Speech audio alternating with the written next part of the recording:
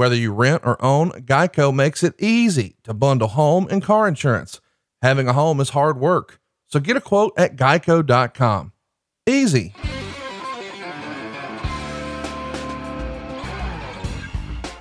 Hey, before we get started, I got a quick question for you. Did you put Christmas on a credit card?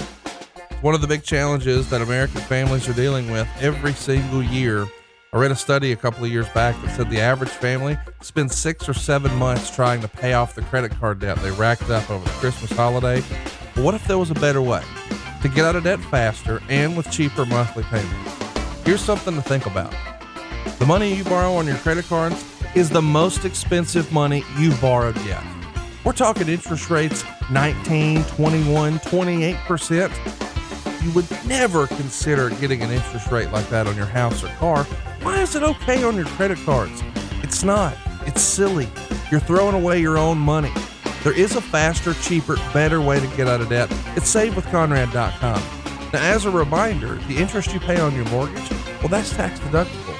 But the interest you're paying to Visa or MasterCard or Discover or American Express, dude, you're just throwing all that away. Keep more of your own money and get out of debt right now at savewithconrad.com. Yes, you're going to get a better rate. Yes, you're going to get a greater tax deduction. And most importantly, yes, you're going to get a cheaper monthly payment. We're routinely helping our podcast listeners save $500, $600, $700, even $800 a month. And now is the time to do this. We've got better rates than we've ever had before, but I don't know how long this will last. It could all end tomorrow. Don't get stuck making minimum payments. Go ahead and hit the reset button. And oh, by the way, get the best interest rate on a mortgage you've ever had. You see, once you've obligated yourself to your existing mortgage and this credit card debt, it's up to you how you pay it back. It's your debt now, and now it's something you got to deal with. Well, doesn't it make sense to get the best rate and the cheapest monthly payment possible? Doesn't it make sense to pay your house off as fast as possible with the cheapest monthly payments? A lot of our listeners have converted their 30-year loan down to just 15 years. And if you want to get rid of your credit card debt, if you want to pay your house off in half the time, you can do it right now at savewithconrad.com. You don't need perfect credit. You don't need money out of your pocket. And man, if I can't save you some cash, I won't waste your time. First Family Mortgage is your hookup. Holler if you hear me. It's savewithconrad.com. NMLS number 65084, equal housing lender. Oh, and did I mention no house payments for 2 months? That's right. You don't have to make your January or your February payment. You're done until March 1st. We're licensed in more than 40 states. What are you waiting for? Go to savewithconrad.com right now. There's no better time to say I love you, and the most hated jeweler in America is at it again. You've heard us say I hate Steven Singer, and you've heard us rave about his famous roses, but Steven Singer has been selling diamonds and bridal jewelry for 4 decades. Whether you have someone or something to celebrate, Steven is there for you. Ready to take the next step? Well, Steven has a Ready for Love engagement ring collection that's no hassle, no risk, expertly picked engagement rings that are ready to go. And don't worry, Steven won't let you mess this up. He's been selling online for over 2 decades, but he recently kicked everything up a notch to better serve his friends and guests online. He has real expert jewelers on call to help you find the perfect ring or gift through new virtual video appointments, calls, texts, chats, or emails, all with extended hours. On top of that, he offers the best guarantee in the business with a full 100-day, 100% money-back guarantee and free shipping. Interest-free financing is available online too, and that's just the beginning. Gifts that say I love you every single day, backed with decades of experience in the comfort of your own home. It's easy. Just go to IHateStevenSinger.com.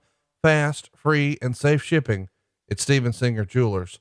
That's IHateStevenSinger.com. Hey, it's Conrad Thompson. Happy New Year and welcome to another Something to Wrestle With. Bruce Pritchard. Bruce, what's going on, man? How are you? Oh, man, hair of the dog. Oh, baby. You have a little New Year's Eve drinky poo? Is that the plan? You know, I'm going to give you guys a pro tip here, a little bit of advice. And I'm sure I'm going to catch a lot of shit for this. Yep. Don't drink draft beer. What? Even if it's your favorite. Draft beer has too much air and bubbles and shit that fucking get in there and fuck with your psyche, and then the next day you feel like shit.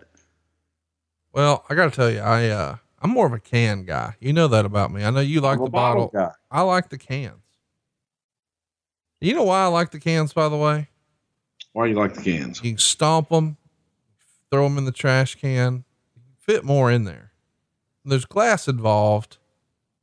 Can't use a compactor. It's going to take up more volume. I just think cans are the way to go.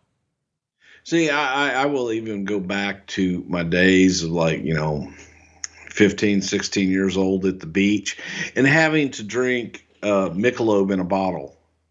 Well, all the rest of the kids are drinking Pearl and generic just says beer. I was drinking Michelob in a goddamn bottle. That's just the way I roll. Even then. Well, we're going to be talking about how you roll today because we're talking about a pretty crazy idea. It's a January 1st edition of Monday Night Raw from 2007. It's at the American Airlines Arena. It's a big deal. It's Kevin Federline on Raw. I can't believe that this is something we're going to talk about. It seems like it should have never happened. I can't wait to bust your balls about it. But before we get into all that, we should talk about the tragedy that befell the wrestling world. Way too soon, we lost Luke Harper, aka Brody Lee. He was one of our first supporters on this show, Bruce, way back when in 2016. One of the first guys to follow us and send us some DMs and get something to wrestle swag, and just one of the nicest guys you could ever meet. And the internet was just overtaken with one powerful tribute after another from everyone who knew him. And I know he was wearing another jersey when he passed away, but he was a hell of a guy, dude. Yeah, he really was. I think that as you go through and you read everything, and sometimes when we lose someone that we really adore, that you feel a lot of the tributes are glamorized and what have you. I think that everyone pretty much captured the essence of who Luke Harper was, and he was a down-to-earth guy, one of the nicest human beings you would ever meet in your life. But in the very short time that I knew him and that I had the opportunity to interact with him, one thing that always rang true was, good Lord, the love of his family, of his kids and his wife. And, a lot of people, you hear that and you say that, but this was a guy that just was as genuine got, and was a super, super nice guy. And it's just sad and very tragic, and hearts go out to his family and wish them all the best, and know it's going to be a tough road for everyone. I can't recommend enough that you go out of your way to see some of the tributes that have been posted and that made air this week. What a great guy.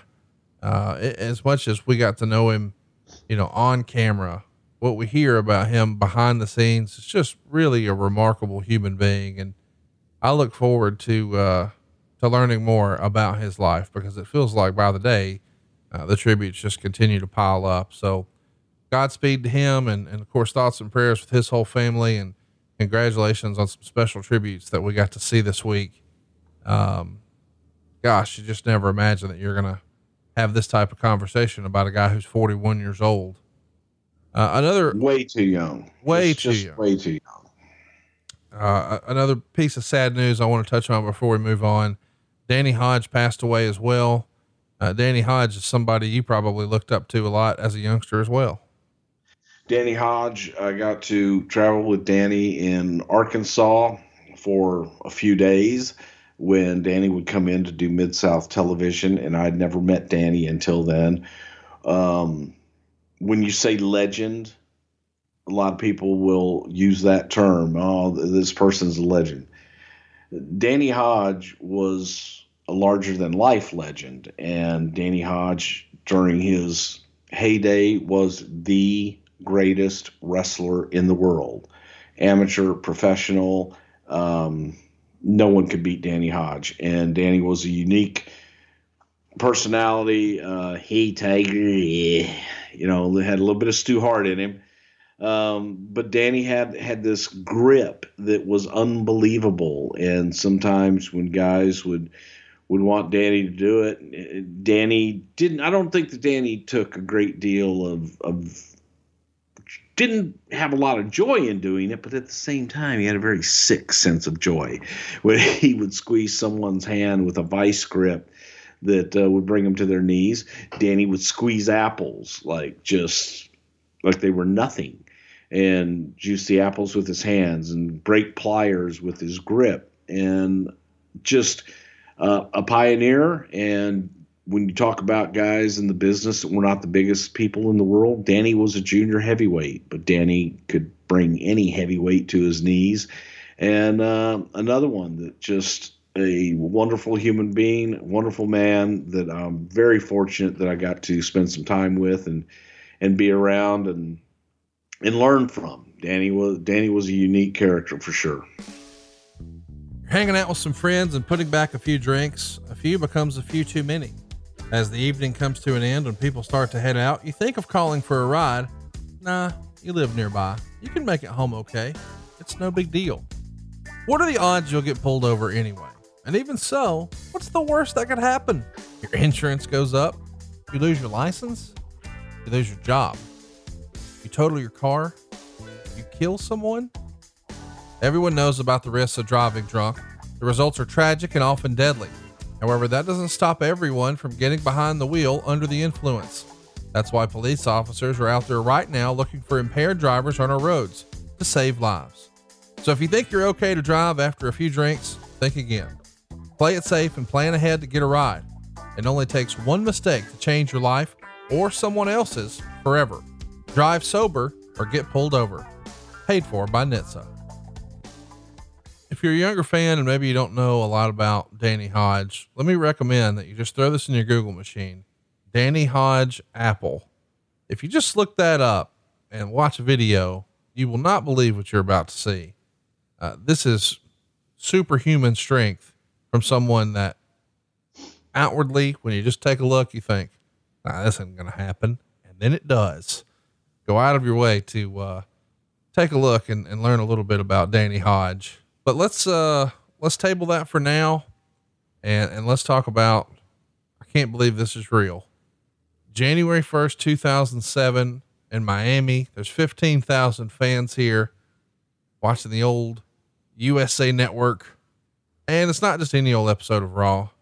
It's Raw is FEDERLINE. I can't believe this is real, but John Cena is going to be taking on Britney Spears' then freeloading husband, Kevin FEDERLINE. Well, now hang on.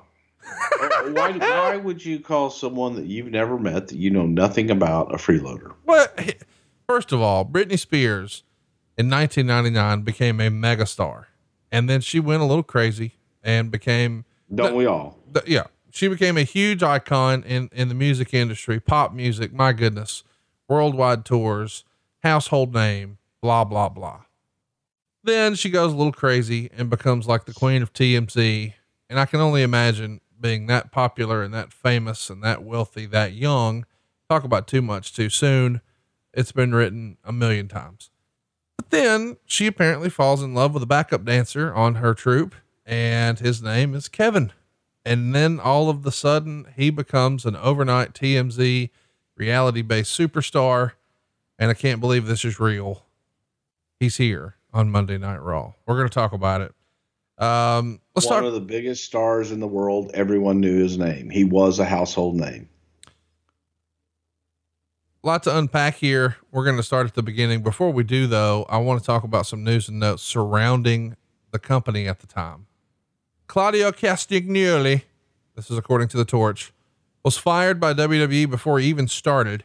He spoke out on his MySpace page about his U.S. residency status. Castagnoli said he has a permanent residency card and a social security number, which allows him to work legally in the States. The main point of contention that led to his firing was reportedly due to the status of his worker visa. He said, quote, "There was and is nothing wrong with my visa or residential status." And he criticized reports that said otherwise. Of course, these days we know Claudio as Cesaro. Cesaro was a guy who had certainly built quite the reputation for himself in '04, '05, and '6 across the independents here in America and abroad. But what do you remember about these initial sort of circumstances surrounding him playing hokey pokey, I guess, with the company? He's in, he's out. Yeah, I never ever heard anything about it.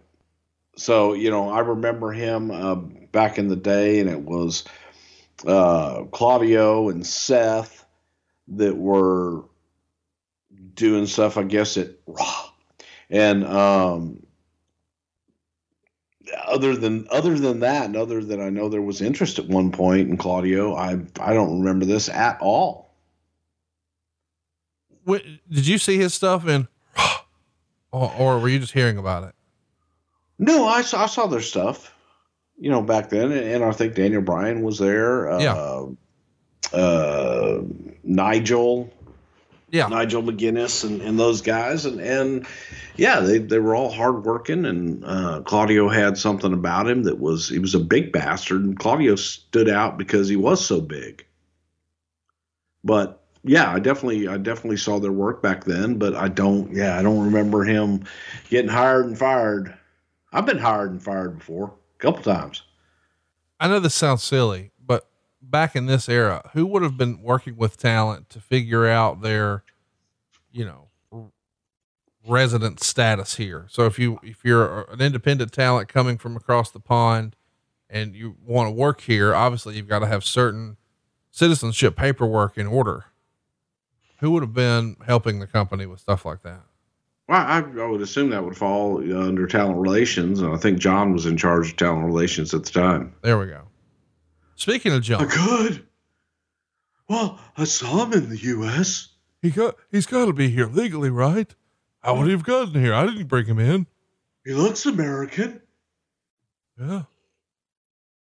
WWE.com reported that New Japan and WWE officials met at the offices last Thursday. From the article, quote, during the brief cordial meeting, both sides discussed possible business ventures in the future between WWE and New Japan Pro Wrestling, the largest wrestling promotion in Japan. Wade would say this boils down to John Laurinaitis having connections with the New Japan office and Simon Inoki following up on his meeting with Laurinaitis that occurred several months ago. There had been two previous face-to-face meetings between the two sides, one at the WWE's offices and the other at an NWA show this summer in California. Earlier this year, TNA and New Japan had a working agreement that included some appearances by Tanahashi and Jushin Liger, but that relationship has now all but dissolved. And there were several instances of miscommunication. And after the headaches of dealing with international travel issues with the World X Cup, TNA just stopped working with international promotions for pay-per-views for the time being. So now the door's open for WWE and New Japan to continue an informal talk. And supposedly both sides are talking several times per week, but it's usually just comparing notes and not necessarily discussing a formal agreement. Simon Inoki, who's the president of New Japan, not Antonio Inoki, is trying to establish the company's brand name overseas. And they went to Italy, which is a crazy hotbed for wrestling at the time. And in 2005, they were working with WWE on trying to create an audience to promote the brand, wrestlers, and product lines. Of course, the WWE at this point was in virtually every country that had TV. But New Japan is trying to grow their footprint in the United States and Canada, but 125 other countries too. What do you remember about these, or hearing, maybe you weren't involved in these meetings with New Japan here in 2007, and why did nothing really ever come of it? There always seemed to be rumblings with different promotions in Japan, whether it be New Japan, All Japan. We did stuff with Onita's group, FMW,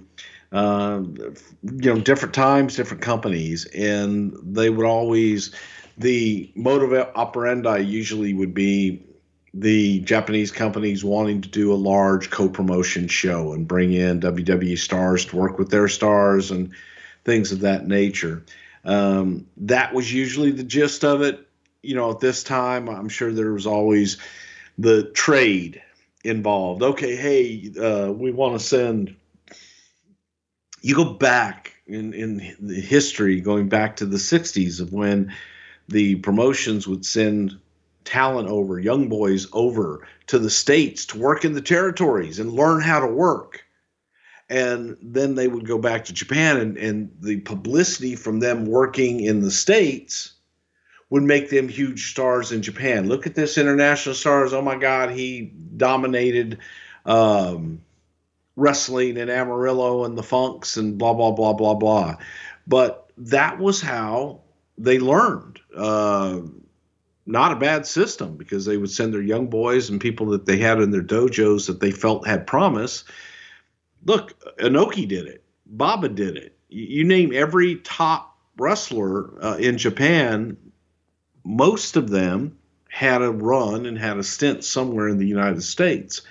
During this time, that was always the way to do it. Hey, we want to send you someone and let them work. A lot of times they didn't care if they worked on top or not. Obviously, they would have preferred that they work with top guys, so that the illusion and what the Japanese press put out was, oh my God, they're huge stars. You didn't have the internet. You did in 2007, yes, but you didn't have the internet back in the day that would be able to print everything and say, oh my God, this is what the hell's going on here. So I'm sure it was just another one of those exchanges, and how can we work together? That whole concept of sending a wrestler over here to sort of get experience and work with, new audiences and new stars, they called that excursion, right? They're going to go on excursion. I called it a trade. I don't know. I do just trade. Hey, we're going to trade you this.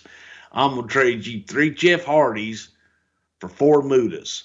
Hey, let me ask, you mentioned, Onita earlier.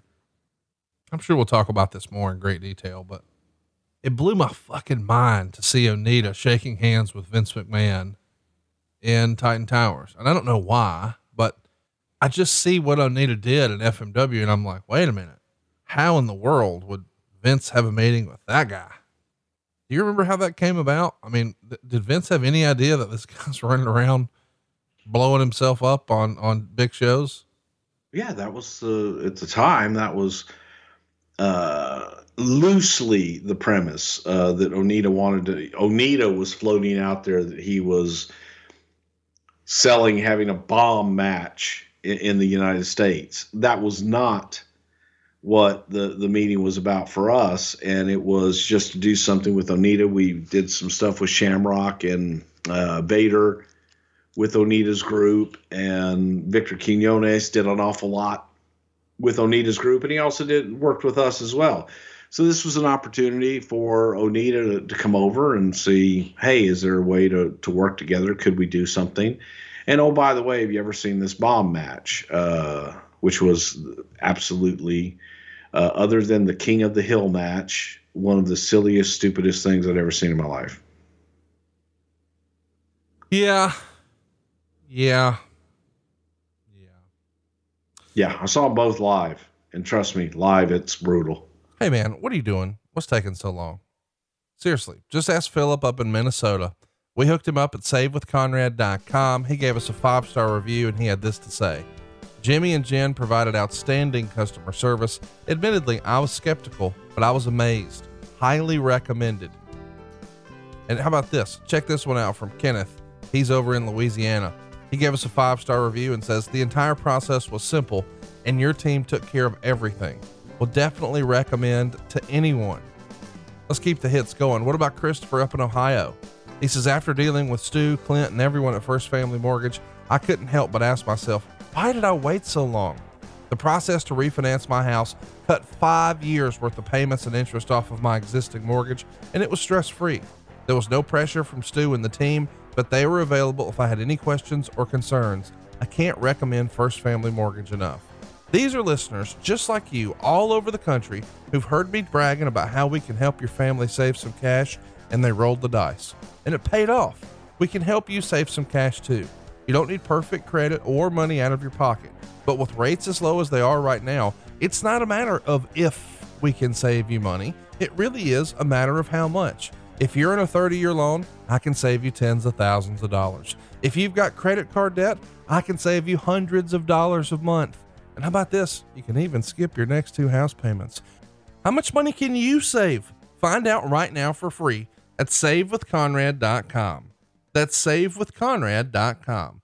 NMLS number 65084, equal housing lender. And you heard the part about skipping 2 payments, right? We're talking no payments in January or in February. You're done until March 1st. And come March 1st, you're going to have a better mortgage. Check it out right now at savewithconrad.com. Do you own or rent your home? Sure you do. Fortunately, Geico makes it easy to bundle your home and car insurance. It's a good thing too, because having a home is hard work. Go to geico.com, get a quote, and see how much you could save. Geico.com. Easy. Observers say Shawn Michaels appears to be long overdue for time off, as the grueling schedule has finally caught up to him physically. The long overseas flights are particularly tough on his lower back. He does not take any pain pills. So while he's not masking injuries and causing more harm, he doesn't enjoy many pain-free days either to help him get through the grind. Backstage at Raw on Monday, he appeared to be moving fine, so his on-air limp during the Edge Orton promo was for show. The injury to Hunter puts additional pressure on Michaels to continue performing full time, as WWE is short on top acts with experience. This second run of Shawn Michaels almost seems like it was a gift maybe the company wasn't expecting. But did you start to feel like, man, we're starting to wind down here in late 06, early 07 with Shawn? You know, I got to tell you, there were times all throughout it, from the second week of Shawn returning when he did, that we were thinking, oh, okay, how long is this going to be able to last? How long are we going to be able to do this? Right. So every day in many respects was a gift that, okay, man, he's doing all right. But Shawn, the more that he worked, a lot of times the more he felt like, okay, I can do this a little while longer. It's when you stop working, right, you're not working as much, that it's harder to get back into the swing of things and get back into the groove of things. So you would have periodically these times where Shawn was hurting, and he had an awful lot of wear and tear on his body, and his body was paying the price. Let's talk about John Cena. He's in a Subway commercial with your boy, Jared Fogle, and it airs during the Sunday slate of NFL games during the first week of January here. Obviously at the time, Jared was the spokesperson for Subway. We know these days he's at the Crossbar Motel. But having John Cena in a national ad campaign here in early 07, we're heading in the right direction, right? Yes, we are. And Subway, a huge, huge international brand that looking for the right talent. Obviously, Jared was not it, as they would find out later. But that's a big deal. Yes, it is. For somebody like John Cena. And as you say, there you go. It's step one, and he's on his way. Is this a sort of all hands on deck initiative? I'm not saying that to be funny, but in terms of, if you really want to make a star out of one of the guys, and he needs to be a mainstream star, if you will, not just a star on Mondays or Thursdays or whatever, but in just the pop culture, it really takes a concerted effort by the whole company to look for these opportunities, right?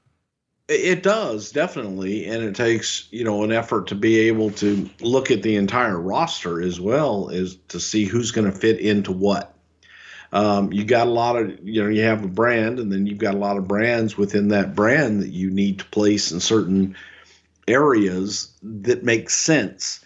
So yes, to be able to, when you have a hot talent, you have someone that is in high demand, then you're looking for things for them. And it takes a village, definitely. Does that mean perhaps that when you're looking to make a guy like this, that if other opportunities come through for perhaps another performer, you try to see if you can fit it for that guy? It depends on what the opportunity is, and it depends on, if it makes sense for them. So you wouldn't want an Undertaker to be doing something for pistachios. Yeah. But at the same time, maybe he could.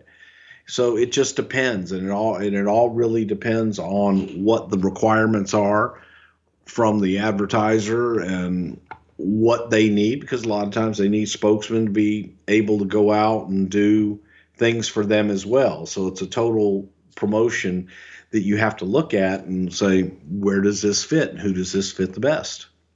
I've always been fascinated by the Undertaker character in that, yes, it is special to everyone who is a wrestling fan, but to a non-wrestling fan, it's probably not something that you could really market that well to advertisers, right? Like, hey, we've got this big, tall, scary dead guy covered in tattoos, and man, we'd love to see what he could do for your new paper towels.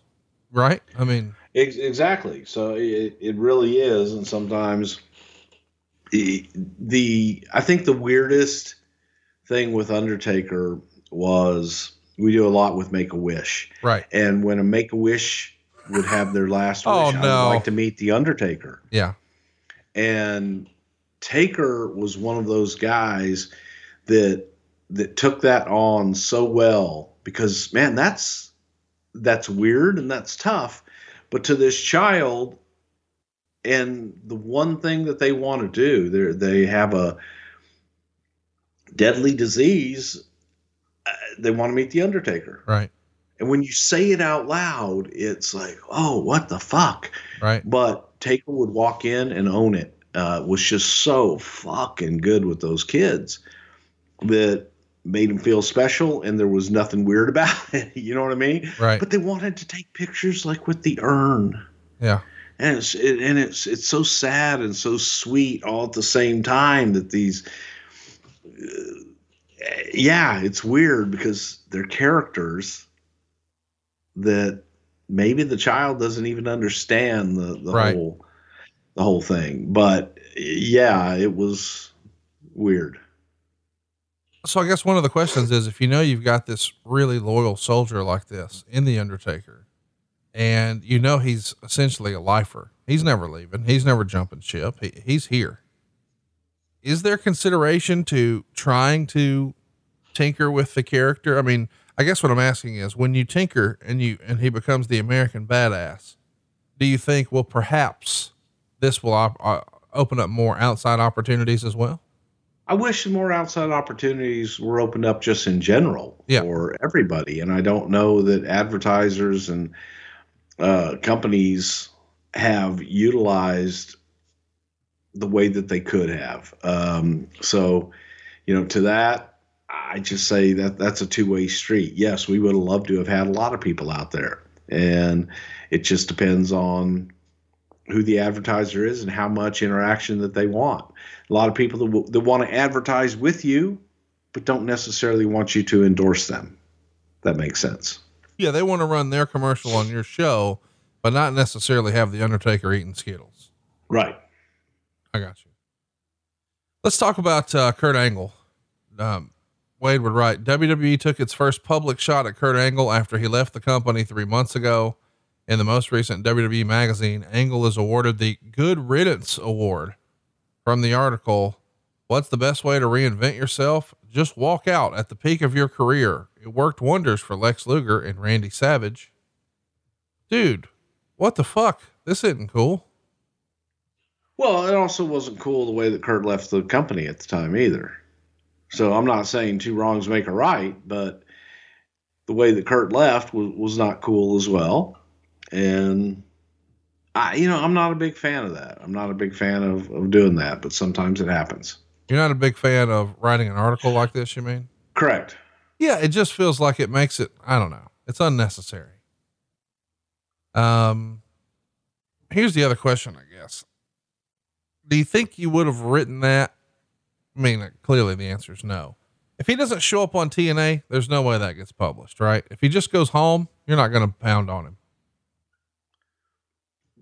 Who knows? I think that probably showing up on TNA was fuel to that fire. I know you don't probably know who would have been handling the magazine here in late 06, early 07, but I have no idea. yeah. So I didn't ask, but I guess my question is, before whomever that was, Would they have had to run that up the flagpole to get approval? Or is that one of those, ask forgiveness, not permission type deals, do you think? It would really depend on what it was. And sometimes it would be, and sometimes it would just be, hey, we're going to do this and hear about it later. The Wrestling Observer was reporting that NBC Universal asked Vince McMahon to incorporate Donald Trump into their TV storylines to help publicize the new season of The Apprentice. And it's speculated on here that it could culminate in a McMahon versus Trump angle on TV or pay-per-view in coming weeks. But this is really the beginning of the battle of the billionaires. I guess I didn't realize, but I should have thought about it a little more. That wasn't necessarily a WWE idea. It's NBC Universal's, right? A little bit of both. And, you go back in the relationship with Trump all the way back to 1988. Right. So there has been a relationship since 1988 with Atlantic City and the Convention Center and Trump Plaza, and then again in 89 and WrestleMania 7 with Marla Maples and just different things like that. So there's always been an association, and the fact that, we were working with NBC Universal and wanting to work closer with them, it was a natural fit. There's no better time to say I love you, and the most hated jeweler in America is at it again. You've heard us say I hate Steven Singer, and you've heard us rave about his famous roses, but Steven Singer has been selling diamonds and bridal jewelry for 4 decades. Whether you have someone or something to celebrate, Steven is there for you. Ready to take the next step? Well, Steven has a Ready for Love engagement ring collection that's no hassle, no risk, expertly picked engagement rings that are ready to go. And don't worry, Steven won't let you mess this up. He's been selling online for over 2 decades, but he recently kicked everything up a notch to better serve his friends and guests online. He has real expert jewelers on call to help you find the perfect ring or gift through new virtual video appointments, calls, texts, chats, or emails, all with extended hours. On top of that, he offers the best guarantee in the business with a full 100-day, 100% money back guarantee and free shipping. Interest-free financing is available online too, and that's just the beginning. Gifts that say I love you every single day, backed with decades of experience in the comfort of your own home. It's easy. Just go to IHateStevenSinger.com. Fast, free, and safe shipping. It's Steven Singer Jewelers. That's IHateStevenSinger.com. Let's keep it going here. Let's talk about the business and how it's adjusting a little bit. HispanicBusiness.com runs an article on SmackDown being the highest rated English language show watched by Hispanics. For the week of December 11th through the 17th, SmackDown from the 16th drew a 4.9 rating amongst Spanish speaking viewers. The show was viewed in 574,000 Hispanic households, representing 1 million viewers. NBC's Sunday Night Football game came in second with a 4.5 rating, followed by House, Medium, and Family Guy. So let's process that. You're beating Sunday Night Football, House, Medium, Family Guy. Holy cow. As someone who wasn't super hardcore paying attention to the wrestling business in January of 2007, I knew that, SmackDown's popular with Hispanic households, but I didn't know it was this popular. Well, again, you got to understand that it was available on broadcast television when it started out, and we did cater a lot because of UPN at the time, that we had Eddie, we had a lot of Hispanic stars, but the availability of it at the time was something that created more of an audience. And it was something that we did, and hey, it worked. But anytime that you have the availability of a bigger audience, it's all going to go up. Talk to me a little bit about why you think SmackDown was so popular with Hispanics relative to, say, Raw. I think that first of all, originally, you had Eddie, you had Chavo, you had Ray, and huge Hispanic names. And again, just going back to the original debut of the show being available on broadcast television versus cablecast, it was available across the air. Everybody could get it. You didn't have to have a cable subscription to get it. When Vince gets this insight and he sees that this is the case, does he think he needs to double down and really make sure that his best Hispanic stars are on SmackDown and not Raw? I would think so. I would think that we definitely looked at it and said, hey, we need to maybe move this along a little bit, but you have to be very careful about, you can't get into the Bill Watts syndrome. Right. Of, oh my God, I lost a Hispanic star, so I need to replace him with any old Hispanic star because all they want is a Hispanic star. Right. That's not true. People want stars. They want people. They want stars. They want characters. And it doesn't matter what their nationality is. However, if they do have someone that looks like them, that speaks like them, that they can relate to, then that's even better. But overall, you can't take a huge star for whatever reason and just replace them with someone of the same nationality because they're the same nationality. That won't work. So you have to just be very careful in presenting your product. And hey, if this is working, then continue to do what that is to make it work. Let's keep it moving here. The week before tonight's Raw, we see an interview with Sylvester Stallone about his newest and what he says is his last Rocky movie. And, he meant it. Sylvester Stallone then appeared on camera and Jerry Lawler set up an interview. Stallone talked about the Christian values behind the movie and the Rocky character. He said the movie is the final goodbye to the Rocky character. And he talked about working with Hulk Hogan on the Rocky 3 set. And Lawler asked who would win, boxer versus wrestler, if Rocky, the character, were to take on Hulk Hogan. And Stallone says Hogan would win easily. He said wrestlers are powerful and fast, and he has nothing but respect for wrestlers. And then Lawler asked Stallone about celebrities trying to wrestle, with an example being Kevin Federline wrestling John Cena on New Year's. And Stallone said Cena would beat Federline easily, and it's a death wish for any celebrity to get in the ring. This is kind of fun, I guess. You got Rocky Balboa out here talking about your business and promoting his movie. Absolutely. And we had a lot, this was a time because of Federline, and he was a big star. He was a big name. Let me put it that way. He was a huge name, an everyday name. People knew who Kevin Federline was because they knew who Britney Spears was. So people had a reaction and they had an opinion already formed, whether they had ever seen Kevin Federline or not, on him. That's good because people cared one way or the other. And we were able to get a lot of celebrities and a lot of people that could comment on the Federline whole deal with Cena because it was absurd. It was ridiculous. And people were talking about it, not just in our business, everywhere. Right.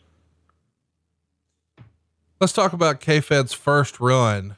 Although today's focus is January 1st, 2007, he actually appeared twice in October of 2006, incurring the wrath of John Cena. He appeared on the October 16th episode of Raw to promote his new rap album. That's right.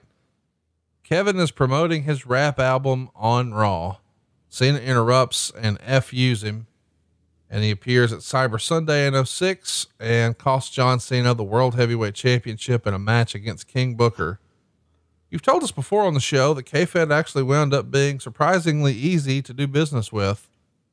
Can you talk about how this deal originally came together? Did he reach out to you guys or did someone reach out to him about, hey man, why don't you come on and promote your new rap album?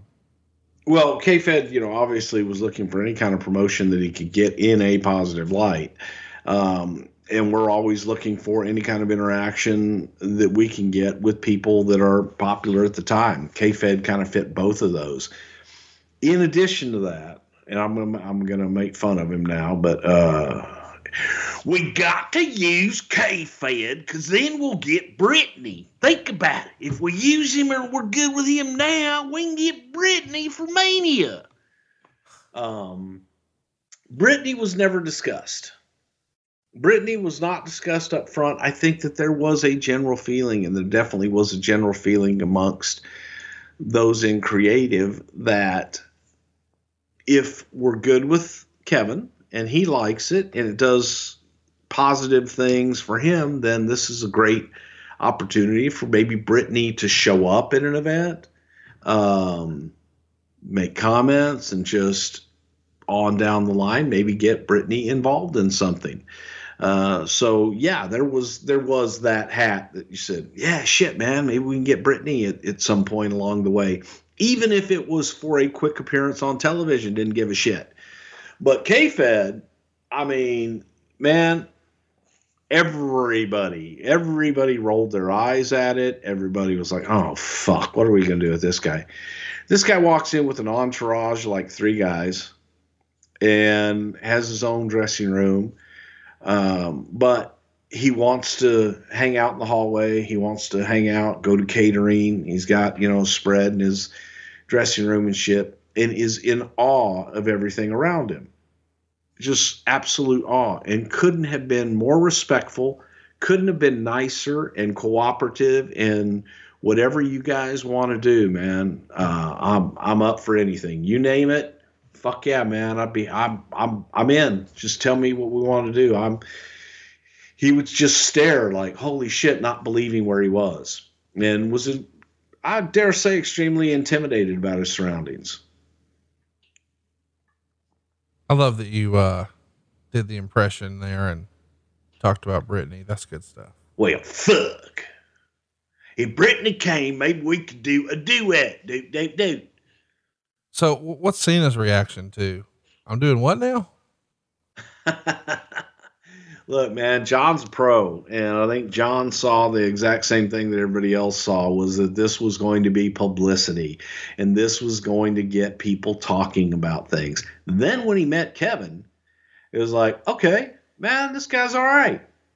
He just was, Kevin Federline, and I don't, for the life of me, I don't get how this guy got such of a bad reputation even beforehand. Because when you meet him and you work with him and you're around him for more than 10 minutes, very charming guy, a genuinely nice guy, I think, but just not pretentious. I'm not a big star. It's not like, do you know who my wife is? Nothing like that. He was just a guy that was basically living a dream. Right. And happy to do it. And was willing to listen, and just was so thankful to be accepted into this other world. So when I hear people like jump his shit about something, yeah, that's just because you've never met him, you've never been around him, you don't know him, and give him a break. He's a guy that's making a living, and he happened to get married to, had a good gig dancing with Brittany. They end up married, and he becomes a megastar overnight. At this time, for me, the guy was all about, kids, and all about just living his best life. Well, I thought, we should probably play a little bit from his hit single, his first single off his debut album, Playing with Fire. So here we go.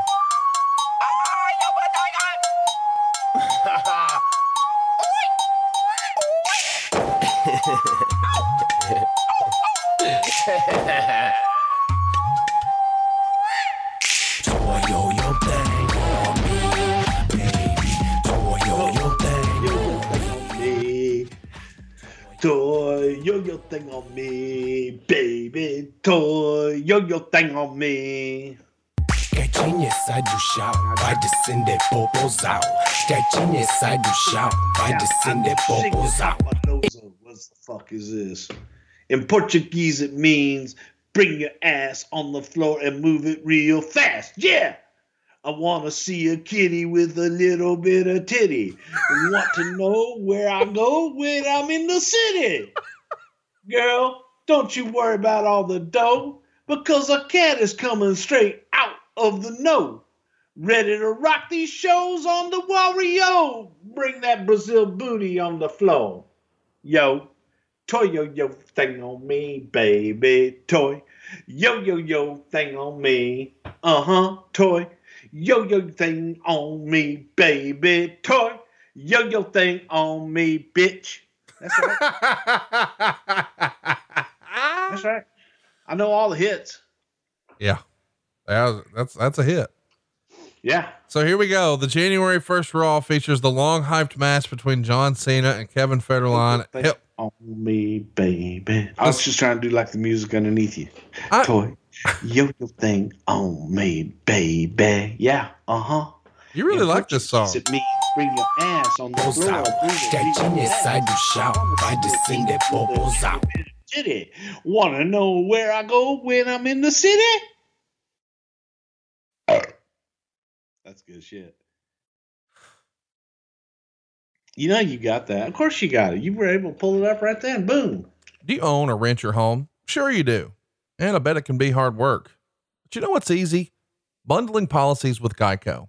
Geico makes it easy to bundle your homeowners or your renter's insurance along with your auto policy. It's a good thing too, because you already have so much to do around your home. Go to geico.com, get a quote, and see how much you could save. It's Geico easy. Visit geico.com today.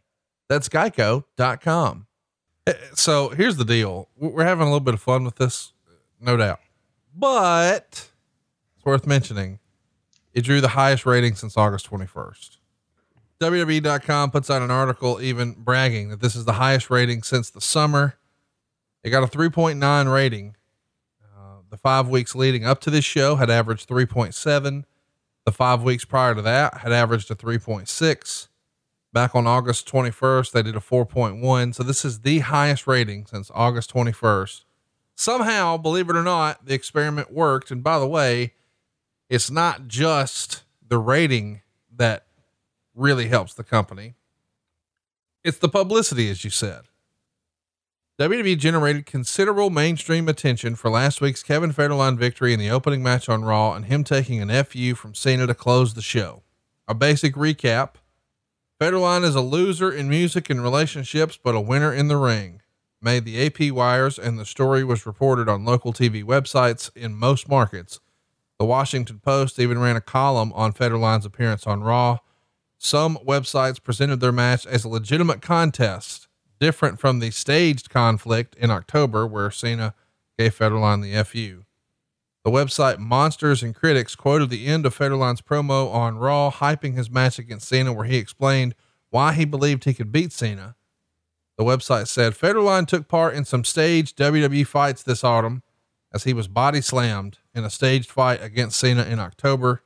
They listed Cena's height and weight as 6'11" and 240 pounds. And the same story was reprinted with Cena's incorrect height. Of course, eventually everyone realizes, no, he's 6'1", not 6'11". But this gets some mainstream buzz. And I guess this is, the TMZ era we're living in at this point, right? Yeah, it was. Got some huge buzz because everybody loved to diss on Kevin Federline. And whether they were dissing him or whatever the hell they were doing, they were talking about him. Everybody. And now they were talking about us. Everybody is talking about him. MTV wrote Kevin Federline may have been an undisputed loser on the Billboard album charts and the concert box office in 2006. But Britney Spears' soon-to-be ex-husband started off 2007 with a bottle of champagne and a cigar in the winner's circle on Monday night, prevailing in his first official match as a wrestler. In the opening contest of WWE's Monday Night Raw program, Federline pinned the champ John Cena for a 3 count. And of course, at the end of the article, there's a little blurb promoting the New Year's Revolution pay-per-view with Cena and Umaga. So that's what you want. MSNBC says Kevin Federline, the soon-to-be ex-husband of singer Britney Spears, started the new year off with a new career and perhaps a few new aches and pains. ABC News details the entire article with the basics of a match. He says, like the cockroach, he won't just go away. Clad in an oversized black and silver boxing robe and booed mercilessly by a crowd of more than 15,000 at the American Airlines Arena in Miami, Federline, who embodies what late great wrestling legend classy Freddie Blassie called a pencil neck geek, insisted on being introduced as a celebrated recording artist, dancer par excellence, and an entertainment mogul. Though his encounters with Cena may not have been as memorable as Mr. T's WrestleMania moment, Federline seemed to relish the jeers that he generated playing heel.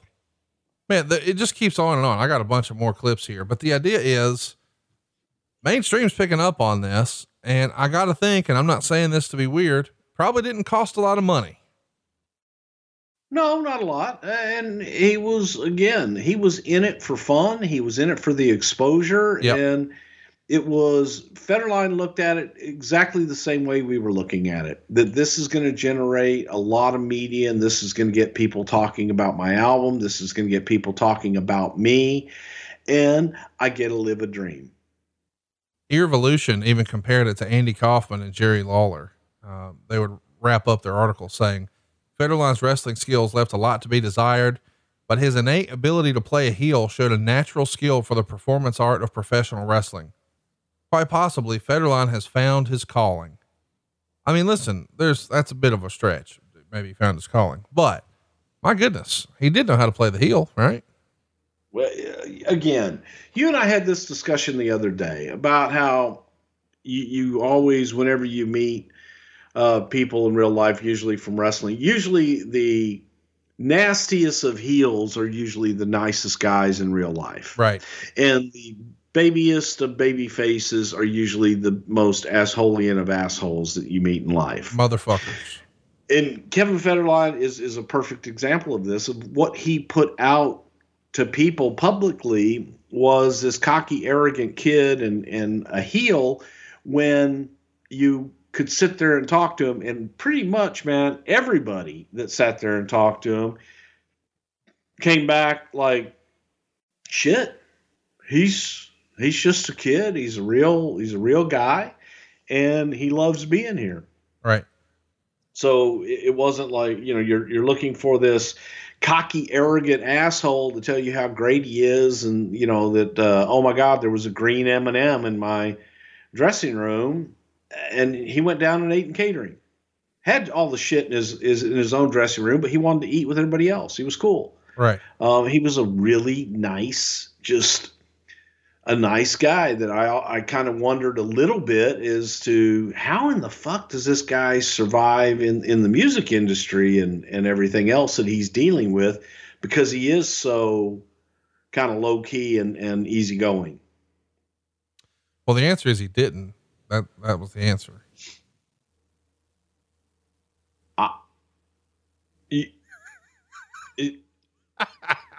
Take it back. I love you're like, okay, that's a great point, but you're not supposed to fucking spike on me on my own goddamn show. Edit that out right now. You do it now. Yeah, get it the fuck out, comrade. Or someone tell about that time that. No. All right, let's get to the event itself. Kevin Federline, with Johnny Nitro in his corner, beats WWE champion John Cena in 6 minutes. Of course, it's a non-title match. It would have been hilarious if he was champ for a minute. Wade would write, they protected Federline. He had racked up enough points in the championship committee system to be able to garner him a championship match at that point in time, especially with the new year and the way that everything works, with from year to year, how your it resets in January, right? Yeah, that's just stupid. Okay. Yeah, sure. So can you imagine for a minute, just for a moment, if there was like a committee in the WWE, like there used to be in the NWA, and everybody had to get together and agree on who was going to be the new champion? Would you guys ever get anything accomplished? Like they did? I'm just saying. Yeah, that's exactly. That's the best part. And then when you hear about, like, as a kid, I'm thinking that these NWA conventions are this incredible mythical world and sure. Shit. And then I hear from people who were there, and it's like, yeah, it's just different. Different is the best thing I can say about it. Mm-hmm. Did you go to one? Never. No, God, no. I would love to have. But by the time, that I really got into, like when I was actually of age that I could have, I mean, shit, it was,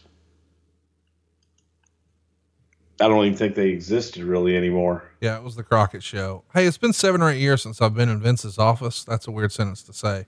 Does he still have that framed picture in his conference room of that NWA meeting? Um, there's one. It's somewhere in there. Yeah. I think, didn't Mike Graham give that to him at the Hall of Fame?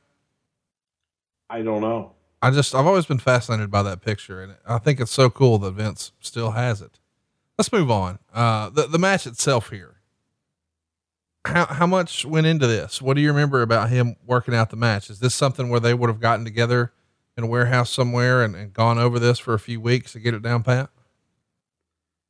No. Okay. They kind of worked it out that day. Really? Yeah. I mean, somebody had to be working with him. All right, here's how you fall, right? Here's how you take a flat back or whatever the shit, right? I think Michael Hayes worked on most of this, but yeah, there were people, showing him what to do and what have you. But, you keep bringing up Michael Hayes. Was Michael Hayes just enamored to be working with a recording musician? Like, he's in the music business. This is we got something in common, dude. Hey, you don't hear the boys are back in town? My rendition. Baby's got her blue jeans on. Baddest street in the whole USA. Wow. Bad street, nasty and hot. The further down that block you went, the better it got. Do. See, you guys think that I make this shit up. It's actually in his song. Does he Bad street, Atlanta, GA. Do. Baddest street in the whole USA. Do. Writes itself. Does he ever hum that around you in the office or something? Well, I guess he's never in the office, but at shows. Yeah. But definitely I do. When was the last time Michael Hayes was at the office? Did it happen this calendar year? Oh, fuck no. Not since I've been back, no. I just imagine there's like a photo behind the receptionist desk. Don't let this man in. Tell him to call in. Don't let him in.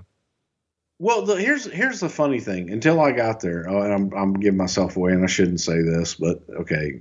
You always catch me on one thing, but there is like, he had like this cubicle and shit where like no one was allowed to touch anything on it. Okay. And so then I had it all moved. I said, box the shit up, have it moved, please. I still don't think he realizes that, but yeah. And that was a year and a half ago. I think his mind that where it was that nothing has been touched. It's exactly as I left it. 2016. My goddamn toothpick I was using last time I was here. Motherfucker, I'm gonna fuck somebody up. I had it softened right to the right spot where I could go in and I could get my 14th molar. I worked on that. Son of a bitch, I'm gonna fuck somebody up. Let's talk about the match. They protected FEDERLINE from doing anything that would get him hurt or look completely foolish. His pre-match stalling worked to get the crowd hot to create a big fight atmosphere. It was smartly laid out. Half a star. He would continue the story by saying Kevin FEDERLINE beat John Cena to start the show, but Cena got the final word with another FU on FEDERLINE at the end of the show. The heavily promoted singles match between FEDERLINE and Cena was changed to a no DQ match by FEDERLINE before he walked to the ring. He then brought his trainer, Johnny Nitro, to ringside for the match.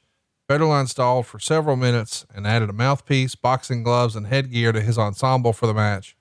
FEDERLINE found himself in position for the FU after a few wrestling holds, but number one contender Umaga ran into the ring and attacked Cena. He laid him out with a title belt shot to the face. Then FEDERLINE draped an arm over Cena for the tainted win. FEDERLINE gloated backstage, and then the coach booked a 4-on-1 handicap with Umaga, Armando, Nitro, and himself against Cena in the main event. I kind of like that. You start off with what you've promised. It feels like the main event, but you start with it and it builds to something else. Pretty good little creative here. What do you remember about this? Well, that was great creative because again, it got people hooked. And for those outsiders that may be tuning in just to see what the hell are they going to do with Kevin FEDERLINE, and then hopefully you keep them for the rest of the show from there. And it was, it's a different way of looking at it and different way to do it. So I think it was smart. Some people are going to tune out, but hopefully it got you wanting to stay tuned to see what more is going to come with John Cena. I love talking about our friend Steven Singer. I'll tell you, the competition must really hate this guy. He just makes the experience of buying a diamond better and better, and he makes it fun. Steven is the very first to offer each and every customer the perfect price. That's right. Have you ever wondered if you're getting the best price? Are you uncomfortable negotiating? Well, head to Steven Singer Jewelers and you're guaranteed to get the perfect price. You'll never pay more than the guy sitting next to you. Here's a little insider tip. Most jewelers mark their merchandise way up just to mark it down to make you feel like you're getting a deal. The guy next to you might be paying less. Do you want the most important purchase of your life to be based on your negotiating skills? That's not the case at Steven Singer, because at Steven Singer Jewelers, you're guaranteed to get the perfect price all day, every day, 365 days a year. That's why we trust Steven Singer. He makes the experience of buying a diamond so easy. So check out Steven Singer Jewelers at the other corner of 8th and Walnut in Philly, or online at IHateStevenSinger.com. Steven Singer Jewelers, one place, one price. Next up, we've got a whole bunch of tag teams. Crime Time's going to team with the Highlanders to take on Cade and Murdoch, and of course, Benjamin and Haas. They only get 4 minutes though. Prior to the match, they showed members of the Miami Heat basketball team at ringside. Crime Time even walks over to Shaquille O'Neal and hugs him. They apparently stole his wallet though, as Shaq looked for his wallet as he sat back down. At 3 minutes, chaos broke out in the match. It went into a battle royale style with wrestlers being cleared to the outside over the top rope. JTG interfered from the outside with a snapshot neck breaker on Murdoch, allowing Shad to make the cover for the win. Inconsequential match from the tag division, half a star. Crime Time's getting a lot of screen time in this period. I like the Miami Heat thing. I thought the deal with Shaq was fucking awesome. What a big star he was. And it's nice to have him there, and stealing the wallet thing. That was a nice little deal. What'd you think? I thought Crime Time was a lot of fun in pretty much everything they did, because it was just that. It was fun, and they made the most out of it. And it was something that you could always go out and play. 9 times out of 10, it was, hey, what if we did this? What if we did that? Some of the shit you wouldn't even think of that worked with them. And I just kind of wish that whatever that component was that wasn't there, that it factor, something was just missing, but I love their gimmick. Listen, in hindsight, I don't think anybody would do that gimmick today. Did you guys get any pushback about having young African-American performers portray this role? We may have. I don't really remember any. And I know that from the talent that they were, a lot of the ideas came from them. Right. So it was, okay, this works, and let's go with it and let's try it. But I don't really remember. I know when we did the Kramer thing, there was a little bit of comment on it, but again, not anything that we said, holy shit, this is terrible. Don't think it would work today. No, by any stretch of the imagination. Let's talk about Shad for a minute. We lost Shad this past year as well. It feels like we've said that about way too many performers this past year. Do you have any memories of Shad that you could share with us that maybe we didn't touch on earlier this year? I tell you, JTG, I think they both lived in Houston for a while. But Shad was going on, and I really believe that if Shad was still with us, that he would be on his way to being a big movie star. Shad had the look, Shad had the presence, and he had the acting chops in that regard. But here's a funny story for you. I sat down with Shad at, was it Wale? It was somewhere that we sat down and we talked and bullshitted and went probably for a good 20 minutes before I realized who I was talking to. I didn't realize it was Shad. And I'm like, because he had shaved and his head was shaved. He had trimmed down a lot. In fairness, you hadn't seen him at that, but this is 2017. You're talking about Wale Mania. Yeah. I hadn't seen him in 9 years. Yeah. Yeah. Yeah. And I'm sitting there and it's like, this guy's all ripped up and everything. We're just having, the greatest conversation and all this shit. And then he hit me with hey, you remember the time that we did this? And I was like, I just met you. And then as he started, and I let him talk, because now I realize, Oh, okay, fuck. I don't know who the fuck I'm talking to here. Right. And he went, and I looked at him and went, Shat? Motherfucker! But just a great guy. And again, he was one of those guys that he was busting his ass out in Hollywood and seemed like he was really going to hit. I love that your ass is thinking, okay, he's at Wale Mania, so he might be a rapper. I don't know who it is, but Conrad will tell me after. No, and actually now I think it was actually at a show somewhere, and it was like Booker and I were there, and, okay. And he was talking to Booker, and then we sat down and talked. But we'd been talking for like 15, 20 minutes before it clicked. Before he hit me with one of those, hey, you remember the time that we? And I was like, oh, wait a minute, I know this dude. But it was, I mean, when we started talking, it felt like we had known each other forever too. I just had no idea who the fuck I was talking to. It's kind of like my brother one time in California had a conversation with Gary Busey for about 15 minutes. Yeah. Before he realized, he goes, oh, wait a minute, you're not Nick Nolte. Oh, God. True story, yeah. Did he say that out loud? Well, he might have called him Nick or something like that, but then he realized, and this was after Gary's motorcycle accident, so Gary wasn't all there. And, yeah. And so then I watched a Nick Nolte movie the other night, and I thought about that, and I said, "Okay, I get it. I can see that. That's an easy mistake." He's one of the great. Gary Busey is one of the great movie villains of all time. Fuck yeah. We also haven't spent a ton of time talking about Charlie Haas. He's a part of this tag match. I just saw a video of him pop up the other day. He's still hanging around pro wrestling. What can you tell us about Charlie Haas? Charlie and his brother Russ Haas are Gerald Briscoe finds. They were from Texas, from Houston. Briscoe will claim them from Oklahoma, but their home was in Houston. And we lost Russ way too soon. But Charlie was one of those guys, tremendous amateur background, went to Seton Hall. Just a fun guy and really wanted it bad. Just again, it's one of those it factors that when you look at all of that and maybe pairing him with somebody that had the charisma of a Kurt Angle, that kind of in comparison, a little tough for him. But Charlie was another guy, tremendous guy. What about the Highlanders? I know we briefly touched on them once before. We talked about how one of the fellas appeared accidentally at a TNA show. They show him on camera, cost him his gig. I think he was even quoted as saying, I was unhappy and maybe this was my subconscious way of getting myself fired. But it feels like they're only here for a cup of coffee. But when they come out with their look, I just think, boy, this is Vince's dream here. What can you tell us about the Highlanders?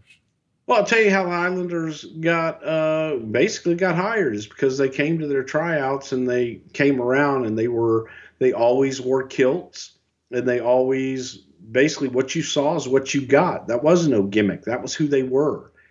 And Vince absolutely loved that. Everybody loved that. William Regal was one of the guys that came up and said, look, this is who they are. We should do something with them and try them. And because of their dedication to always wearing the kilts, no matter where they were, what they were doing, and everything along that line, that is what got them hired in the first place. Let's talk about the next match. We've got the Intercontinental Champion Jeff Hardy beating Rob Conway in 20 seconds. It's a non-title match. Jeff Hardy comes out unannounced for a match. Rob Conway suddenly walks out and says he's turning the page over and starting 2007 by winning. He said he would beat Hardy or quit Raw. After Conway enters the ring with confidence, Hardy quickly caught him in the corner with a sunset flip for the pin. Conway was shocked, but his shock turned into polite applause when Vince McMahon made a surprise appearance and approached Conway in the ring, McMahon said his New Year's resolution is to stop being nice and stop letting people take advantage of him. And he said Donald Trump stole a certain catchphrase of his, but he recognizes that Trump has his own problems with Rosie O'Donnell, who he called Yokozuna, when they flashed a not so flattering picture of her on the Titantron. He then looked at Conway and said, "I'm not going to let you quit, Rob Conway. You're fired," and struts away. Quarter star. What'd you think of this segment? Was what it was. Kind of filler more than anything. And it's, Rob Conway and wanting to do, the Conway. I think I was accused early on of not believing in it. And that's an accurate accusation. I didn't believe in it, and that's not fair. It wasn't that I didn't believe in the gimmick. I didn't believe in the way that Rob wanted to present the gimmick. And, so we let him do it his way and, go try it. So that's what happened. And we let him try it. And I don't think it worked. Well, obviously it didn't work, but, nice little start, Rosie O'Donnell, and the Donald having their little feud at the time was topical. And so might as well jump on that as well. In hindsight, not really cool to, poke fun at Rosie like this, but she probably didn't have the best relationship with wrestling anyway, right? Rosie didn't have a good relationship with a lot of people, and just in general.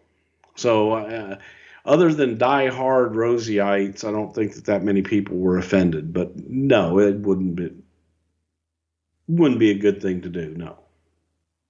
So even though he's, quote unquote, kayfabe fired here, he leaves Rob Conway, that is. He winds up getting released on May 11th of the same year. Why didn't this hit? I mean, Rob Conway had the look, his work was okay. What was it about him that just didn't click for Vince? My point of view, and only my point of view, is that he didn't want to listen.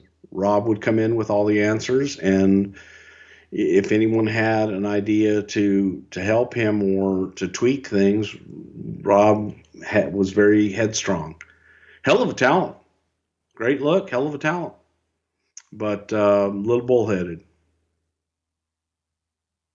Do you think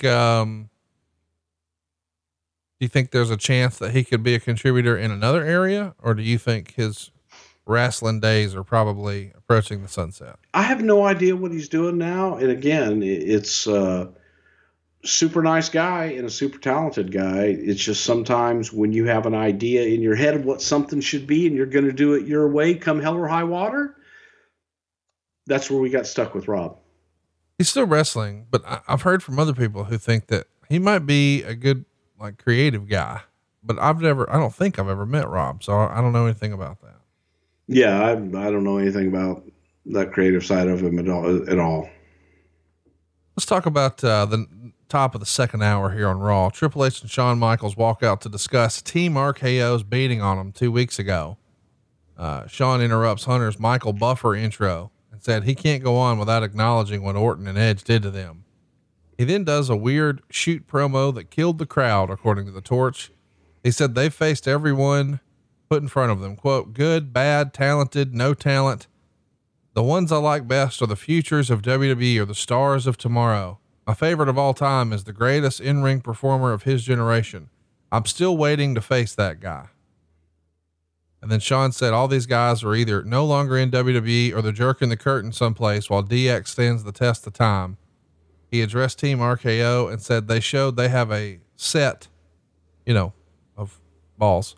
But at the pay-per-view, DX would shove their set down their throats.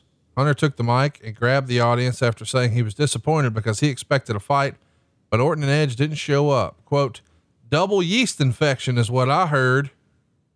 And then he said DX is like frosted mini wheats. They have a sweet side that's entertaining and fun, but then there's the other side, the side where the two most ruthless bastards to ever step foot in the ringside or inside this ring live.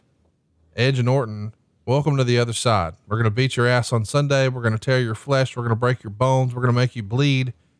We're going to leave you lying in a broken, twisted, bloody heap in the middle of this ring. And he's screaming this into the camera and then throws down the mic. The intensity and passion for the pay-per-view hard sell is here, but this promo's kind of weird, especially when you see Sean. Hey, I beat all these no talents who were supposed to be the future of the business. What'd you think of this? I thought it was a hell of a promo. Yeah. I thought it was an excellent promo, especially as you're building up to Edge and Randy Orton, but people like to choose and go in a different direction and go to the negative. The whole promo was about Randy and Edge, who were touted as these are the guys of everything that Sean said. And they're being touted as, oh, hey, here's the next guy, here's this, here's that, and everything. And it was all about them and basically saying that the others that were like that were gone. And that's exactly what would happen to Edge and Randy. So I thought it was an excellent promo on both sides. If you got it, you take it one way. And if you didn't, you take it the other way. You're hanging out with some friends and putting back a few drinks. A few becomes a few too many. As the evening comes to an end and people start to head out, you think of calling for a ride. Nah, you live nearby. You can make it home okay. It's no big deal. What are the odds you'll get pulled over anyway? And even so, what's the worst that could happen? Your insurance goes up. You lose your license. You lose your job. You total your car. You kill someone. Everyone knows about the risks of driving drunk. The results are tragic and often deadly. However, that doesn't stop everyone from getting behind the wheel under the influence. That's why police officers are out there right now looking for impaired drivers on our roads to save lives. So if you think you're okay to drive after a few drinks, think again. Play it safe and plan ahead to get a ride. It only takes one mistake to change your life or someone else's forever. Drive sober or get pulled over. Paid for by NHTSA. Let's talk about the next match. We've got Melina beating Maria in 3 minutes. The match was set up earlier in the show when Maria tried to interview FEDERLINE after he beat Cena. He's doing a little post-match celebration with several ladies, and Melina cuts Maria off and slaps her very hard across the face, calling her a bitch. And then Victoria joins Ross and Lawler on commentary and hints that she's going to be adding a new name to her checklist. What'd you think of this match? Take a letter, Maria, address it to my wife, say I won't be coming home. I'm in a singing mood today. I mean, what can I say? It was there. That's about all you can say about it at this point. Nothing great, nothing bad. I love you. It's a little weird. We got a lot of ladies involved here. Victoria's going to suddenly grab Lillian Garcia. She's going to set up Lillian for the Widow's Peak. The women's champion, Mickie James, hits the ring and tries to prevent the move. Mickie chases Victoria from the ring to set up their title match. Wade would say it was a sloppy, not good match, a star and a quarter, but you do have good talent here. I mean, Mickie and Victoria are great wrestlers.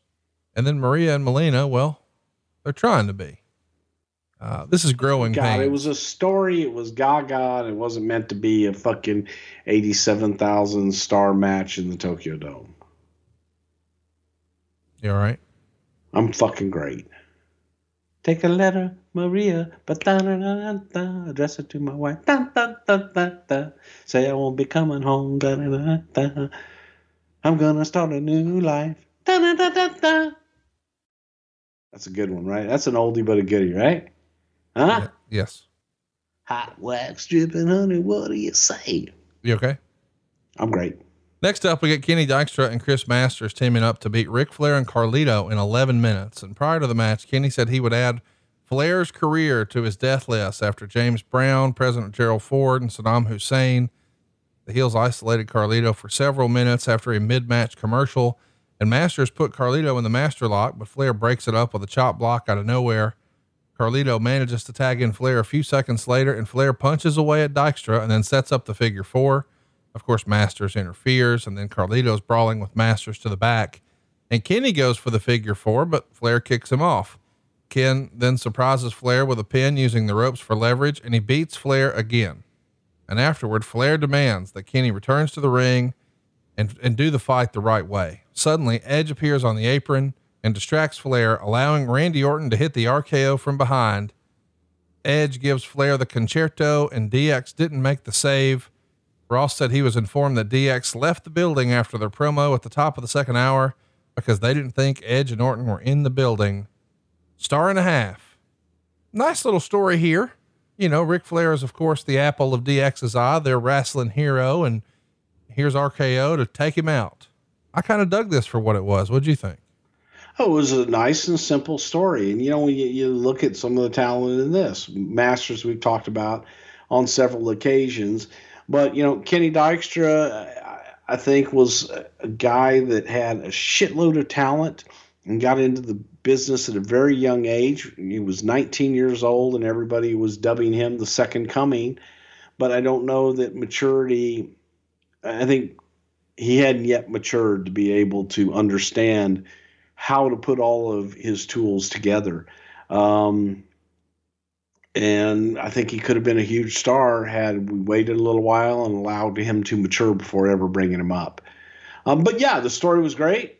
And anytime you get Randy Orton and Edge out there, it's a good day. Here we go. Umaga, Armando, the coach, and Johnny Nitro beat the WWE champion by DQ in 6 minutes. Wade would say quick, effective, and what it needed to be, selling a pay-per-view with some good crowd reactions at the end for Cena's FU on Nitro and then FEDERLINE. He gave it 1.5 stars. And he says, prior to the main event match, FEDERLINE reappeared and gloated about his victory. He then joined JR and Lawler on commentary. After the heels walked out, Cena walked straight to the ring and went after Umaga. Cena fought off the attacks from all sides, then gave the Nitro the FU, set up Umaga for the FU, but of course, Armando distracted him with a chair. Cena retrieves the chair, smashes it over Umaga's head, and there's your DQ. But then he hits Umaga a second time and he falls backwards out of the ring.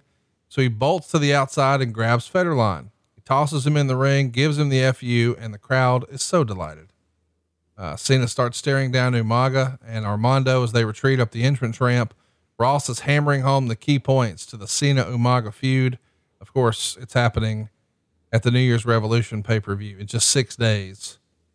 What'd you think, man? Is this going to make you want to buy the pay-per-view? I kind of dug it for what it was.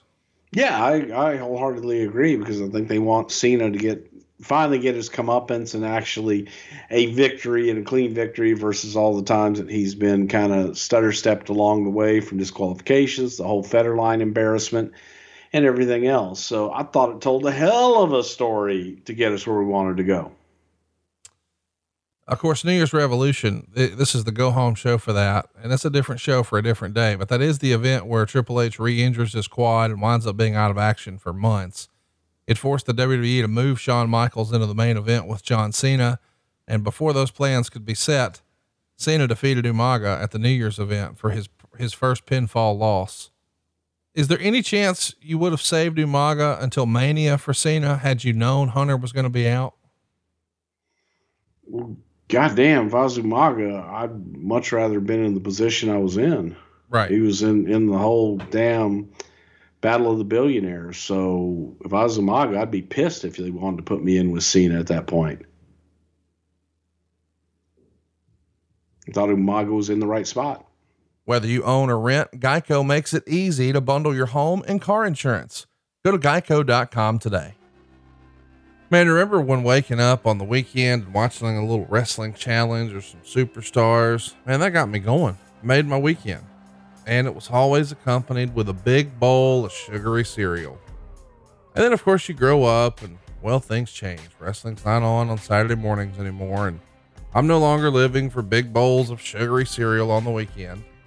But listen, we're all kids at heart, right? I'm trying to find a way to, keep it going. I'm having fun. I'm a kid at heart. I like talking about wrestling and I still like cereal, but now I found a solution with Magic Spoon that gets me 0 sugar. How about that? Can you imagine a cereal that tastes great that has 0 sugar? Magic Spoon has done it. That's not all they've done. They've also managed to fit 11 grams of protein and only 3 net grams of carbs in each serving. How's that even possible? You can get 11 grams of protein, but only 3 net grams of carbs. It's wild. Even crazier though is the big variety that they've got. You can get cocoa, fruity, frosted, and blueberry. It's all in their variety pack. Each one tastes amazing. Honestly, they're too good to be true. I have to admit, I started rocking the blueberry. Now I think I'm in love with the fruity, but in my house, there's something for everybody with this variety pack. And you no longer have to worry about, your favorite meal of the day or the most important meal of the day. Well, you don't have to feel like it's a sentence. You can actually enjoy it with Magic Spoon. You're like a kid again. Don't take my word for it. Try it right now for yourself over at magicspoon.com/wrestle. I recommend you grab the variety pack and just try it today. And be sure to use our promo code WRESTLE at checkout to get free shipping. By the way, Magic Spoon is so confident in their product that it's backed by a 100% happiness guarantee. So if you don't like it for any reason, they'll refund your money, no questions asked. That's magicspoon.com/wrestle and use the promo code WRESTLE for free shipping. And we thank Magic Spoon for sponsoring the podcast and our fun breakfast. That's magicspoon.com/wrestle. Use that promo code WRESTLE. You'll be glad you did.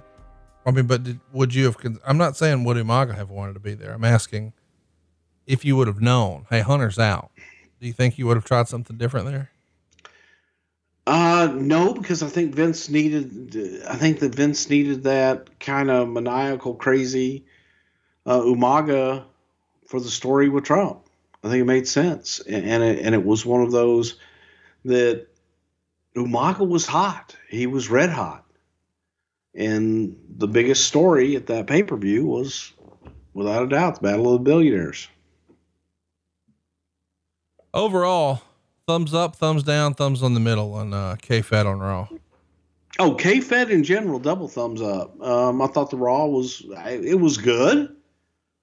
It wasn't like, oh my God, this is the greatest Raw ever, but it was damn good. And K-Fed, overall, I thought was a huge positive and did an excellent job.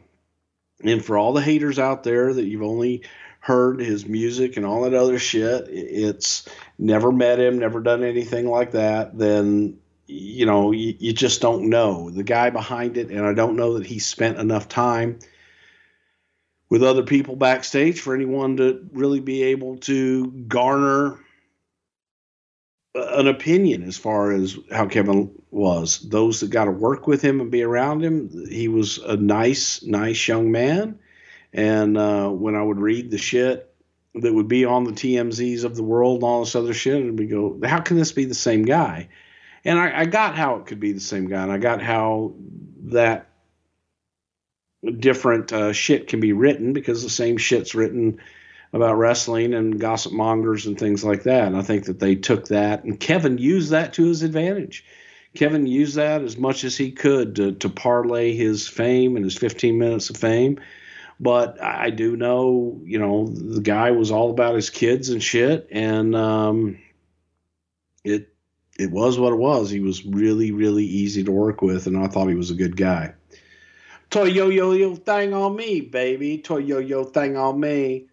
I love in Portuguese, it means bring your ass on the floor and move it real fast. I want to see a kitty with a little bit of titty. Want to know where I go when I'm in the city? Not really. Man of the 90s wants to know, was there hope that you could get Brittany involved prior to the separation? Of course, we know Michael Hayes liked that idea. Did you think there was ever a chance that you guys were going to be able to pull that off? Yes. Really? Yeah. I mean, there was hope.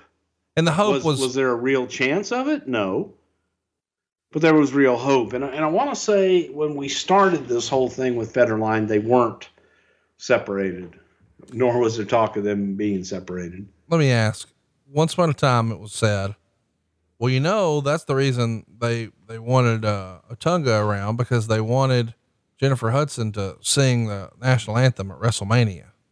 Lots of people have speculated that over the years. Was that sort of the idea for Brittany, that maybe we could just get her to sing the national anthem at WrestleMania? I mean, that definitely could have been a possibility, but we were thinking of Brittany for bigger things. If you would have had Brittany, but there was never any real serious talk of using Brittany, nor was there ever any promise or anything that, hey, this could maybe down the line we could do something with Brittany. That was never discussed with them. But as far as the Otunga thing, some people might have said, listen, He's married to Jennifer Hudson, so a special project, if you will, babies. Oh, that was And Dusty thought that was a oh yeah, possibility. Dusty loved the Jennifer Hudson stuff, but Otunga, and here's another guy that I think that when people, I know from I'll give you my point of view only, was, man, Otunga, I'd heard all these things, and I had actually talked to Dusty about him before, and I thought, man, Otunga is one of the smartest people, and I haven't even had the opportunity to spend a lot of time with him, but man, you talk about a smart dude and a really super, super fucking nice guy that works his ass off and smart beyond compare. So I think Otunga gets a bad rap just because of that too. I'm glad you said that, because all I've ever heard was what a great guy he was. And yeah, super guy. The idea that people drill down his, well, he's only here because, I just never thought it was fair. No, had a work ethic that was unbelievable, and very intelligent and smart, but just a genuinely nice guy for every interaction I've ever had with him. And shit, we saw him out a couple times, when we were doing shows and shit, and couldn't have been nicer. Well, I got to ask more about Shaq. I grew up a huge Shaq mark.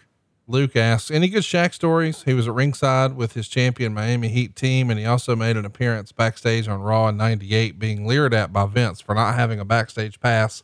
Is he as cool as he seems? Yeah, Shaq was always a super nice guy. And he would, like in '98, that was in Houston, and Shaq was just coming to hang around and to watch. He was a big fan. Couldn't have been nicer. And always professional, but there were tons of times that Shaq would just come to watch the matches and come to hang out. Let's talk about another question here. This one's from Ray, and he wants to know, was there anyone in creative who thought using Kevin Federline was dumb? I'm sure there may have been someone, but I would say those are people that were very short-sighted and didn't understand the idea of promotion. Okay. John didn't like the show. He says, what was the payoff in having Kevin beat John Cena? It made Cena look weak, and nobody cares about Kevin. It just made me change the channel, and it completely took me out of the moment. New Year's Revolution, when John got his victory back on Umaga, to answer your payoff question. We got a very poorly written question here from Dallas Center. I'm going to try to chop up here for you. The idea is, I think the gist of his question is it a sign that creative is bad when you're using a borderline celebrity and they're beating your champion?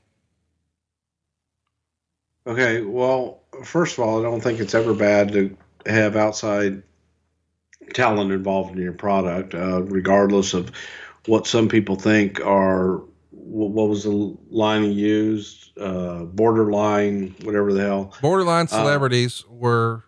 Well, Kevin Federline was a bona fide celebrity, and anyone that is celebrity is celebrity. You can have an A list, you can have a B list, you can have a C list. Sometimes a D list celebrity will get you more publicity than an A list celebrity guy will. I think anytime you can get outside in is good. And in this situation, yes, it definitely helps the product.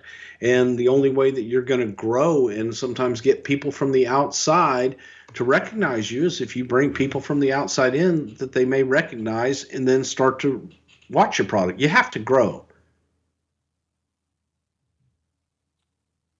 But the idea of them being in the ring versus just on the outside or making a match or cutting a promo, you're good with it? Or is there such a thing as too much of the good stuff? I think it depends on the talent. It depends on the celebrity and what they're capable of doing. And the absurdity of Kevin Federline and John Cena having a match is what made that work. It was absurd. It's like, how in the fuck are you going to do that? But then to be able to take that and use that to promote to Umaga and John Cena is exactly what we were looking to do. And that's exactly what it did. Next up, Dustin says, any consideration to approving JR's request of a night off so he could see Boise State beat Oklahoma with the Statue of Liberty play in the Fiesta Bowl, or was it always going to be a hard no?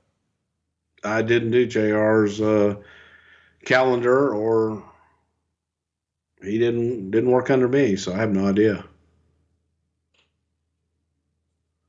This is from Dustin. I'm sorry, from Umar Khan. He says, why didn't Kevin Federline ever return to WWE? Reports always said that he was very popular backstage.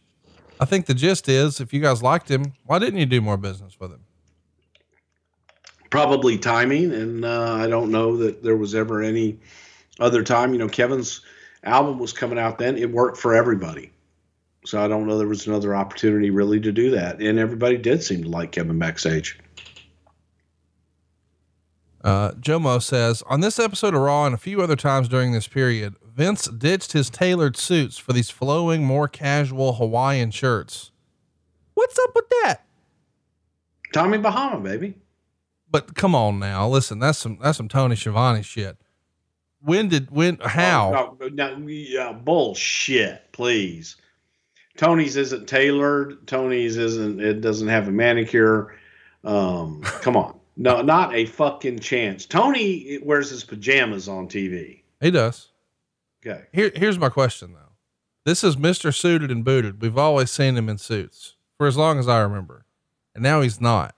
This had to catch you off guard. Like, who the fuck is this? Where's Vince? What are you doing? Right? No, I loved it because that meant we could all relax our dress code too. I know you loved it. What caused it? What created it? Did he say, God damn, we got to loosen things up around here? You know, I just think it was that different style phase more than anything. My point is, if someone walked into a meeting today at the office and they're decked out in these Hawaiian shits, would Vince not look at them like they had fucking turds in their mouth? Well, I think that after whatever the hell it was,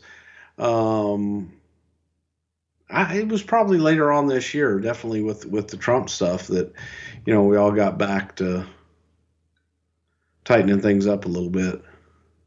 Tremendous. Dick says, I think it's very fair to say that Kevin Federline was surprisingly entertaining as a guest celeb.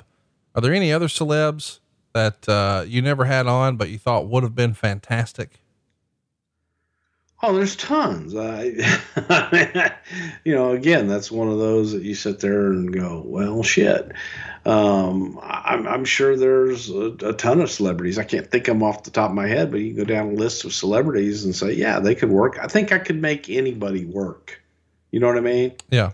I think you could go through and look at celebrity, and I can make Ken Jeong work if I wanted to. But yeah, there were people that you look at and go, oh my God, they'd be a blast to work with. But then maybe they wouldn't. Blah, blah, blah wants to know, without talking about numbers, how do contracts work when signing celebrities for long-term appearances with multiple bookings? Bruce, I just assume that's not like a one size fits all deal. It's, hey, can you help me promote this or that too? Right? Yeah. It depends on what, you know, who it benefits and how, and you work out together what you want to do, and every one of them are different. P. Diddy wants to know, what was John's initial response when he found out Kevin was going over? Loved it. John, I mean, I think even before John knew, and it might have even been John's idea, but John was like, nobody gives a shit if I just go out and beat him up. Well, hopefully you guys gave a shit about a rather entertaining episode today. It's a look back at a moment in time. Federline is no more, but this doesn't feel like it ever happened, but then it did. And I'm glad we got to talk about it today a little bit. We've got a lot planned for the next year. As you and I are recording this, it's still technically 2020. As a reminder, you get all these shows early and ad free over at adfreeshows.com.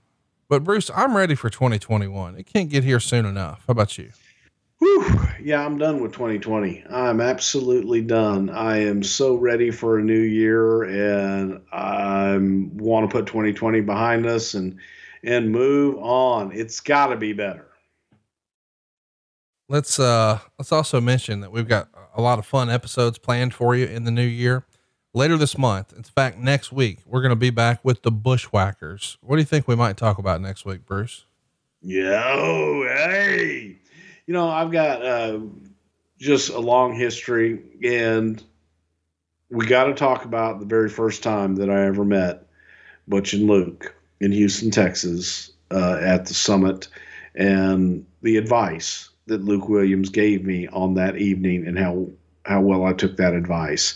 I love, man. I worked with Luke and Butch when they were the sheep herders in Mid-South. Great times. And when we brought them up to the WWE, got to do all those vignettes with Luke and Butch. Just wonderful, wonderful memories of two super, super fucking guys. I can't wait to talk about the Bushwhackers, and I'm looking forward to the 15th when we talk about Shane McMahon. That's going to be on his birthday, which should be fun. And then we'll wrap up the month with 2 back-to-back Royal Rumbles. We're going to hit you with Royal Rumble 96 and Royal Rumble 2006.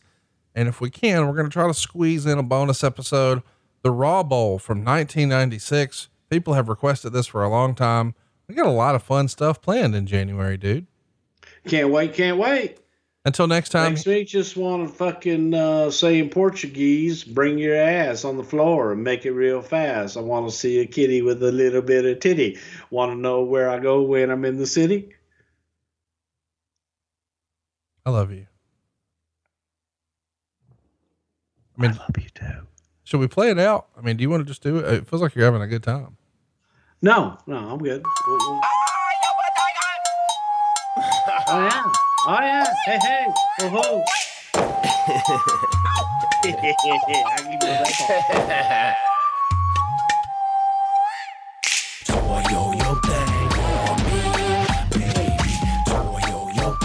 I do it better without music. You know me. I fucking, it's like goddamn, spend my days working hard on the go, but the hands on the clock keep spinning too slow. So I can't wait to be alone with my baby tonight. You know my baby's got me wrapped around her little finger, and you know that I will walk through hell and back to be with her, 'cause I can't wait to be alone with my baby tonight. See, I sing that better when I'm doing it myself and I'm setting my own tempo versus that bullshit with the music and everything that we had to play that one time we did it with Jeff Jarrett. He had to have the music, and the music fucked me up because they did it wrong. Am I right? I don't know, man. I'm just tickled anytime you start making an ass of yourself here and start singing. And I appreciate you. I'm a good goddamn singer. You got it. That's fucking good shit right there. Okay. I mean, it is shit. What do you mean? I'm a good goddamn singer. You don't have to get hot. Take a little Maria, address it to my wife, say I won't be coming home, I'm gonna start a new life, Now feels like a good time to remind everybody you actually sang a song at my rehearsal dinner for my wedding. Which one was that? What song did I sing? I'm your mailman. Oh yeah, that was a good one. Yep. Yeah, with my mom and everybody right there. Yeah, they were there. Everybody was. Bruce, this was fun. Ric Flair was happy that there was someone there that like took the heat off of him for doing something embarrassing. Yeah, so then he tried to order Cristal for every table, and I had to try to get him to stop doing that. We had Cristal there? He tried. I mean, but we're in Huntsville. How many bottles do you think there are in any given restaurant? Maybe one. Did we get any? Yeah. How come I didn't get any? You were at the kiddie table. That's bullshit, man. Did they not send that apple juice over there? I don't know. I don't know. I was with Silva and he was dancing. Well, I mean, you know who you weren't sitting with? Who? Tony Schiavone. He no-showed. Oh yeah, that's right. Can you believe that? I was there. I helped turn that motherfucker's life around. He can't even be bothered to come to my wedding. He's a big shot. He gives me all the credit in the world now. And I was like, all I wanted was for you to come to my wedding. I came to your wedding. Yes, you did. I did. Well, boys and girls, we've bullshitted enough. Bruce is in a good mood today. I feel like I should try to pin him down and tape the Bushwhackers today, because Lord knows it's going to be, I won't be able to catch him with both hands next week, but I'll do it Saturday. I'm in. Let's do it. I'll see you Saturday. Bushwhackers are going to be on time next week, boys and girls. Don't miss it right here on Something to Wrestle With Bruce Pritchard. Rock on and Happy New Year. By the way, the best way to introduce something to wrestle to the wrestling fan in your life is to send them to our YouTube channel. It's youtube.com/something to wrestle. Do us a favor. Go hit that subscribe button right now. You'll get a sneak peek of upcoming episodes, lots of fun clips to show your friends. And maybe best of all, we have a ton of new giveaways headed your way over at youtube.com/something to wrestle. Plus we've got a ton of new gimmicks up at boxofgimmicks.com. For instance, we've got a lot of Dave Silva's cover arts on posters. There's lots of different ways to support the show and be a part of the ad-free show community. Check them out right now at boxofgimmicks.com.